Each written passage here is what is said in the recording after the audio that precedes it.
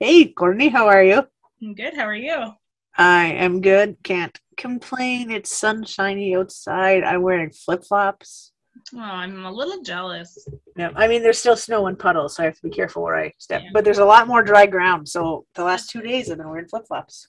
that's good. Well, this week we're talking about Jesus' miracles and how he treated people. And then we're going to touch on some of his teachings again. So Cool. I love mostly it. we talked about that last week. So It's true. I love it, though. yeah, I had a few people tell me that they really enjoyed last week's conversation, Oh, good. which I'm glad because I also really enjoyed it and got very excited.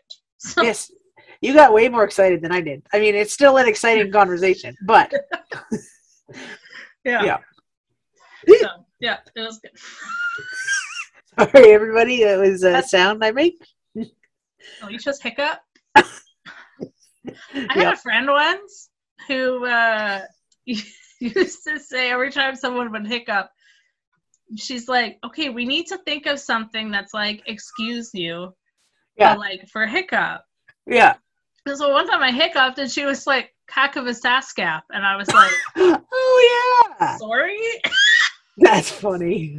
So we did that every time somebody would hiccup. We go, cack of a saskap. I forgot all about that, but I remember that now. That's so funny. Somehow, like almost 20 years later, Yeah. it still sticks in my head every time I hear someone That's hiccup. so I'm like, funny. should I say it? Yeah. Cack of a That's so saskap. funny. Oh my goodness. I love it. Cracked me up. Do you think Jesus ever hiccuped? He probably did. Yes, I do, because it's a normal bodily thing. That is true. It's Remember, fully man. true. So he would have hiccuped. Yeah, But like, would he hiccup at inconvenient times? Probably. Like when we giggle in church when you're not supposed to giggle. probably. Yeah. Yeah, probably. 'Cause it's a human thing to do. Yep. All right. So I currently have my Bible open to John. I love John. I love John too. And John was Jesus' favorite, according Yes. to John. True. Yes. the one who Jesus loved. Yes. Yes. Which is true. Jesus loves everybody, so he does love John. Yep, that part is not a lie.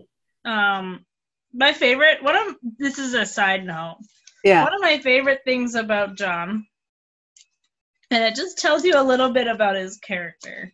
I'm jumping ahead slightly. Okay. But we don't jump around on this. jump around. Get up and jump down. Those are not the right words, but no, but I know where you're going. Yep. Where is it? In John. Yes, thank you. John, oh man. The empty tomb. Peter and the other disciple went out. The other disciple was John. He was referring to himself, heading for the tomb. The two were running together, but the other disciple, John, outran Peter and got to the tomb first. All I can ever see is like these two guys racing for the empty tomb, which is cool. Yeah. And then John writing about it that he won, but not wanting to be so prideful to say I beat Peter, but to be like, the other disciple won the race. That's funny. I love it. I love it. That's funny. I never thought about it like that. Yeah. Oh my goodness. That's funny. I love it. It's my favorite. It's my favorite John moment, I think, in the whole Bible. Yeah. That is funny. Yeah. So I'm currently in the book of John. Yay. John, oh man. Where's the first sign, according to John? The first sign. Oh, we had talked about this a couple weeks ago. John 2, turning water into wine. That's how he started his ministry. Oh, the second sign, healing an official son. Right. So he went to Cana of Galilee, where he had turned water into wine. So it's the same place. Yeah. Which is probably significant. Yep. I don't really know the significance, but it probably is. Yeah, probably. There was a certain royal official whose son was ill at Capernaum. When he heard that Jesus had come from Judea and Galilee, he went to him and pleaded with him to come down and heal his son, since he was about to die. Jesus told him, unless you people see signs and wonders, you will not believe. Which is, I like that he says that, because that's kind of, I feel like that's his way of being like, pay attention. Yes. Like, listen up. Exactly. Sir, the official said to him, come down before my boy dies. Go, Jesus told him, your son will live. And the man did what Jesus said to him and departed. While he was still going down, his servants met him, saying that his boy was alive. And he asked them at what time he got better. Yesterday at 1 p.m, the fever left him, they answered. The father realized this was the very hour which Jesus had told them, your son will live. So not Jesus' first miracle, but one of them. Yeah. One of the first. Probably, well, according to John, it's the second miracle. Well, right. Yeah, second sign. Doy. Doy. Oh, goodness gracious. We've hit that fine line of when we should not be recording. Yeah, we should. True, which we established a couple of weeks ago. Yeah. And did not pay attention. It's true. So then the third sign is healing the sick. So that goes on. And it talks about different healings, but it specifically says, it talks about in verse 9, the day was Sabbath. The Jews said to the man who'd been healed, this is a Sabbath. The law prohibits you from picking up your mat.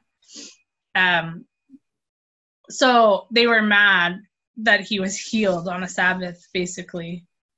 The guy that had been healed replied, the man who made me well told me pick up your mat and walk. Like, he's like, I don't know what to tell you.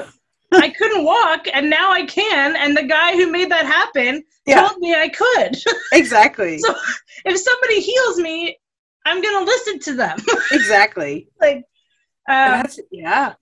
I never clued it. Like, I don't think I ever, like, picked up on that. Yeah. That piece, like, that it was like, hang on, wait, what?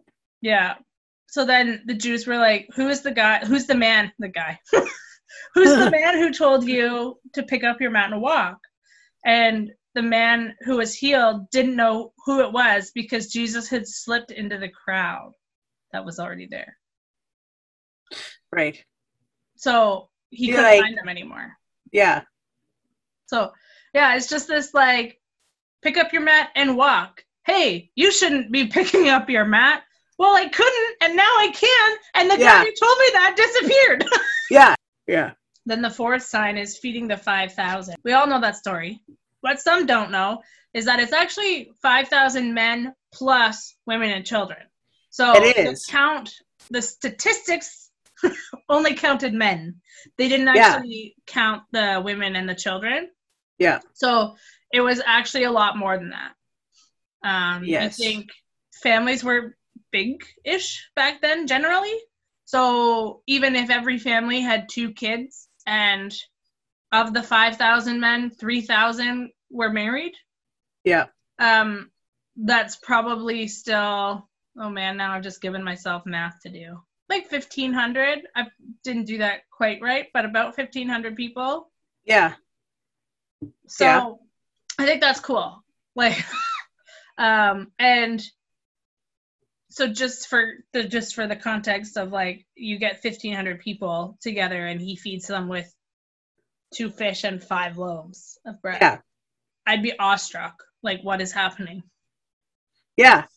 It would be crazy. Like, you'd be, I don't know. Like, when you try and place yourself in some of those situations, you're like, how would I actually respond? Yeah, exactly. Again, the feeding of the 5,000 is in multiple Gospels. Yes, which means it's important. Yep. Mark 6. Well, that's why I can't find it. I'm in Luke. That it helps if you pick the right book. Mark 6, starting at verse 45. Okay. Immediately, he made his disciples get into the boat and go ahead of him to the other side, to Bethsaida. Which, if you don't know this, to the other side, it might actually just be a lake that you can look across and see the other side. If we don't actually know how big these lakes were, but they were not big. They're not like a Great Lake.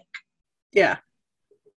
After he said goodbye to them, he went away to the mountain to pray. Well into the night, the boat was in the middle of the sea, and he was alone on the land, which is terrifying. Yes. He saw them straining at the oars because the wind, again, this is an indication that the lake's not big. Mm-hmm. Because he was on the land and could see them straining at their oars. That's true. He was alone on the land. He saw them straining at the oars because the wind was against them. Very early in the morning, he came toward them, walking on the sea, and wanted to pass by them. When they saw him walking on the sea, they thought it was a ghost and cried out, because they all saw him and were terrified. Immediately, he spoke with them and said, "Have courage, it is I, don't be afraid." Then he got into the boat with them, and the wind ceased, and they were completely astounded because they had not understood about the loaves. Instead, their hearts were hardened. What is that Friends episode where I can't remember the rest of the context of it, but I can only picture Joey going, "A ghost!" There's a game show, not the Bamboozled one, but he's on a game show, and he's given a clue and he has to get it, and he's like, some guy might be like, "It's white." Oh, and he's like, okay. "Milk, a paper, right. Cream, a ghost." But he does like a ghost for every answer. So funny. Oh man. But think about it. Like, if you saw that, you'd probably think similar. Yep. Because what human being can walk on water? And also, just to point out, verse 48d, it says in my Bible, he came toward them, and walking on the sea, he wanted to pass by them. He wasn't even walking to them. It's interesting. According to Mark. Okay, but like, so is that just so he could get to the other side faster? Maybe. Or like, was it to see what they would do? Yeah, I don't know. Because you would think he would know. Yep. So was it like to test them? Yep. And see if they'd recognize him? Yep. I don't know. I know. Like, I'm like, interesting. Like, his disciples in a boat are for sure going to see a guy walking on water. They never, as far as we know, they've never seen him do this before. Yeah. So they're not going to just be like, "Oh, yeah, that's Jesus." Hey, Jesus. It's not like you're going to be like, "Hey," and then go back to, like, whatever they were doing. Yeah. Now, are we still missing part of the story? Do you think? Yes. So I do. Flip-flop again. Flip-flop. To Matthew, not chapter 6. The last two were both chapter 6s. Yep. Matthew chapter 14. Right. We're going to go just past, like, a ghost. In verse 27, immediately Jesus spoke to them. "Have courage, it is I. Don't be afraid." "Lord, if it's you," Peter answered him, "command me to come to you on the water." And he said, "Come." And climbing out of the boat, Peter started walking on the water and came toward Jesus. But when he saw the strength of the wind, he was afraid, and beginning to sink, he cried out, "Lord, save me." Immediately, Jesus reached out his hand, caught hold of him, and said to him, "You of little faith, why did you doubt?" Then they got into the boat, and the wind ceased. Then those in the boat worshipped him and said, "Truly, you are the Son of God." So, I just have questions. Yeah. How did they not, like, I know that it was windy. Yeah. Like, they were just with them. Would they not recognize him? At least his clothes? You would think. Like, they know him. Yeah. They're friends. Yeah. Unless he was too far out. Yeah. Because it was a dark. Yeah, it was night. So, like, unless he was too far out. Yeah. But, like, he was close enough that in the wind, they could hear their voices. But the wind can carry. Well, yes, that's true. But usually only one direction. True. Baby, you light up my world like nobody else. Okay. So maybe they just got so scared. Yeah. And maybe they thought it was like they've seen him do miracles. Yeah. I think at this stage they've seen him do, like a couple chapters back in Matthew, he doesn't rids of a unclean spirit. Yeah. So maybe they thought it was like a ghost or like spiritual warfare. Yeah. Like somebody's trying to trick us. Yeah. I don't know. I don't know either. It is interesting, like the fact that they didn't recognize him. Yeah. So that's my first thing. Yeah. My second thing is Peter, man. He does not hesitate. No. Like, he's like, okay, you say it's you? Let me walk on water. Yeah. And Jesus is like, all right. And Peter's like, sold. Yeah.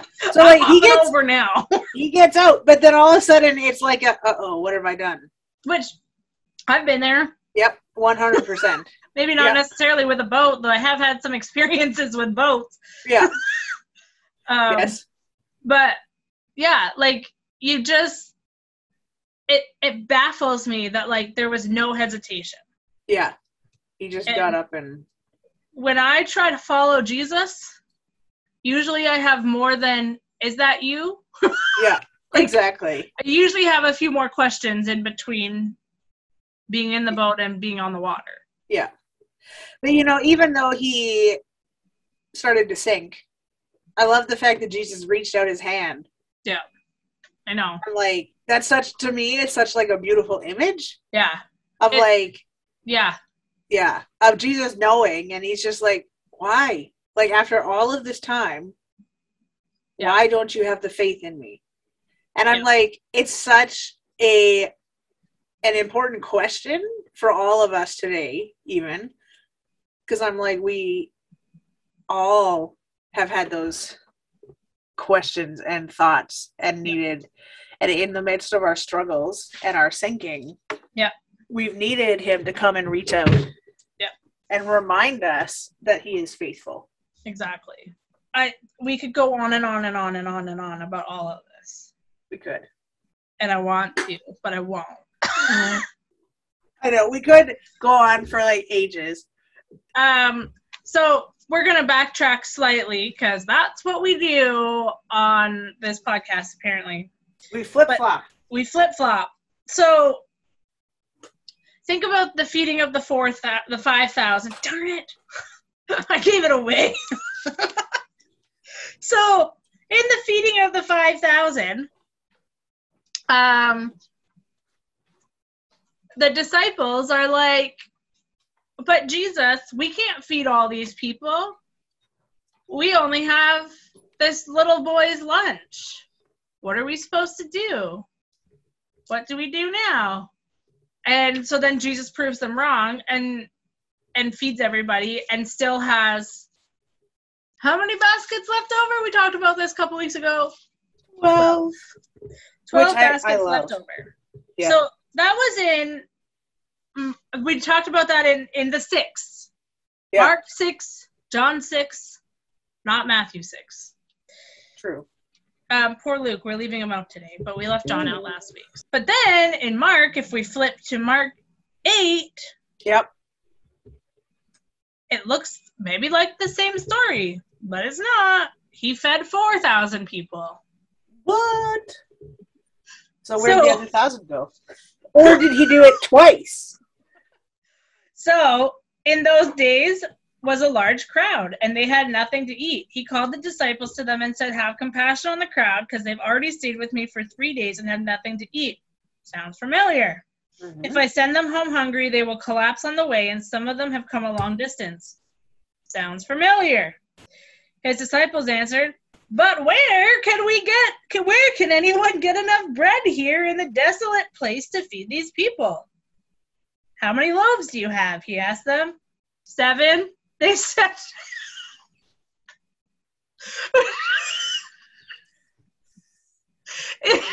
It makes me laugh, in case you haven't quite figured it out. They've already experienced the feeding of the 5,000. And then, however many days goes by, days, weeks, months, I don't know.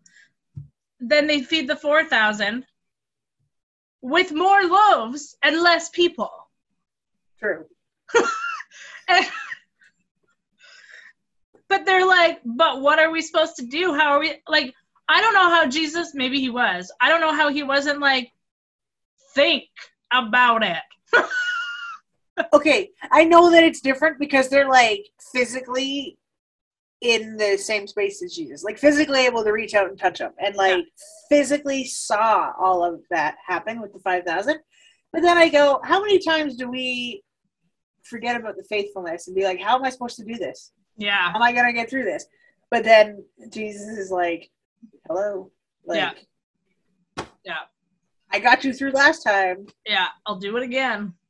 But like, I don't know if that's the same or not. It's just a thought that popped in my I think head. so. I think it is. Yeah, it's just that, like, every time I read this, the reading of the 4,000, and I get to that, like, how many loaves do we have? 7? Yeah. I'm like, last time you only had 5, and you fed more people. Exactly. Yeah, 100%. It is funny. So, and you had fish. Yeah. Last time, too. Exactly. Like, that's true. But I was like, what? But you're right. We do that all the time. Yeah, we do. I don't know how many times people, myself included, are like, I don't know how I'm going to make this work. Yeah. 100%. And then Jesus is like, well, how did you make it work last time? Yeah. Like, well, I guess I didn't. You did. Exactly. Right? Like, yeah. And it's that same concept here. Like, how are we going to make this work? They're not seeing the godness in that moment.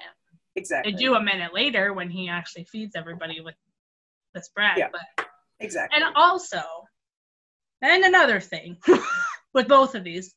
And another thing. Yes. Did he multiply it in front of them? Or was it like the never-ending loaf of bread?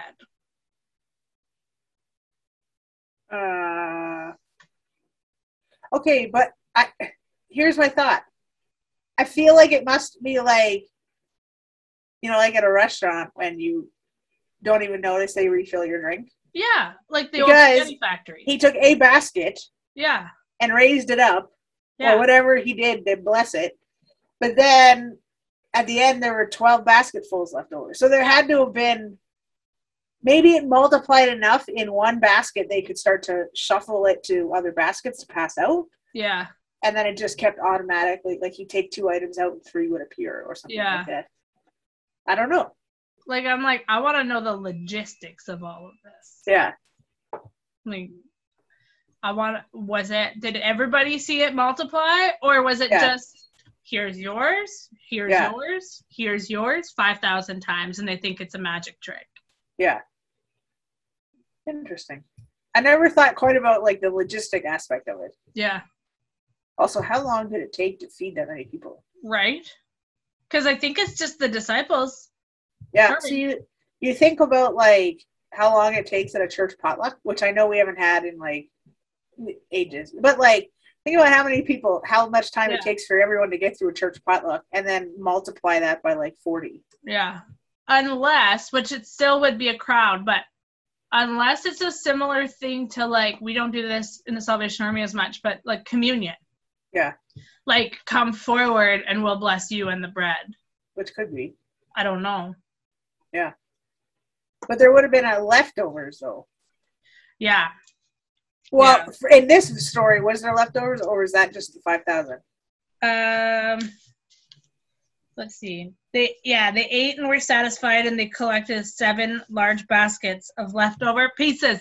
7 loaves And they fed 4,000 people, and then we're still left with 7 full baskets of bread. So, I mean, maybe they did still come forward. Yeah. But got more than, like, a communion piece of bread. Yeah. Like, maybe they got, like, a sandwich size piece of bread. Before we close up, there's still so many, like, many things, like Jesus casting demons into a herd of pigs and sending them over a cliff. Yep. There's just so many stories to go over. We're not going to go over all of them, but one thing I do want to go and talk about for a minute is the transfiguration. Okay. Because I think it's important, and I didn't realize what it was or how important it was until probably actually maybe even COVID, when I was really starting to dig more into the life of Jesus. Yeah. So I've always read the story, but I just didn't know really what it was. So I'm in Mark 9 right now. Okay. After 6 days, Jesus took Peter, James, and John and led them up a high mountain by themselves to be alone. Again, there's a theme. Go be alone. He was transfigured in front of them, and his clothes became dazzling, extremely white, as no launderer on the earth could whiten them. Elijah appeared to them with Moses, and they were talking with Jesus. Peter said to Jesus, "Rabbi, it's good for us to be here. Let us set up 3 shelters, one for you, one for Moses, and one for Elijah," because he did not know what to say, since they were terrified. So, like, first of all, Peter's like, I don't know what to say right now. Let me set up a tent for you, one for Moses, and one for Elijah.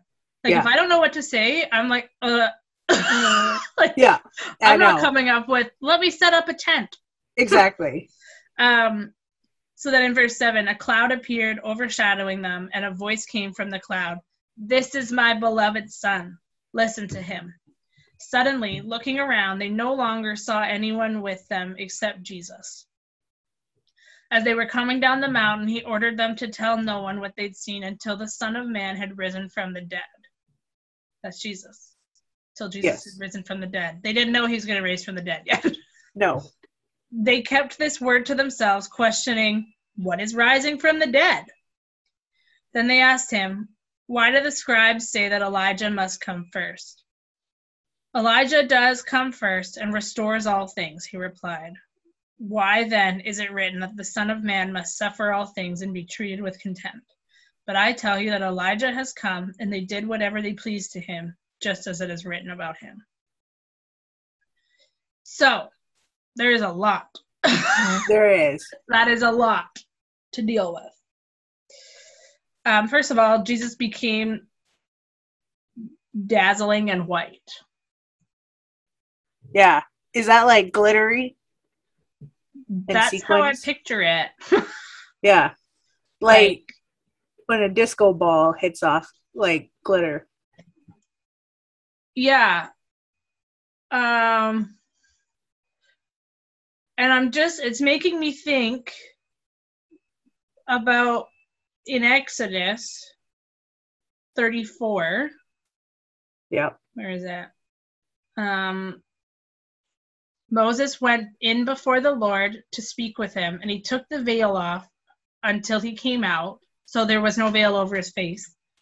And he came out and spoke to the children of Israel that which he was commanded. And the children of Israel saw the face of Moses, that the skin of his face shone. And Moses put the veil on his face again until he went in to speak with him. So obviously, it's like God showing up. Yeah. Right? And that I think there's a connection there between Jesus essentially shining, or what it appears to be shining, and Moses shining when he had an encounter with God. Yes. Isn't there a Bible verse? Hang on. Glory of the Lord. Sean around them? Yeah. Yeah. So then maybe that's a glory of the Lord thing. A glory thing. Yeah. Let the glory of the Lord. Oh, that's rise. Rise among us. Yeah. That is not helpful. It took me to a commentary. Luke 2, verse 9, from when Jesus was born. Okay. Anyways.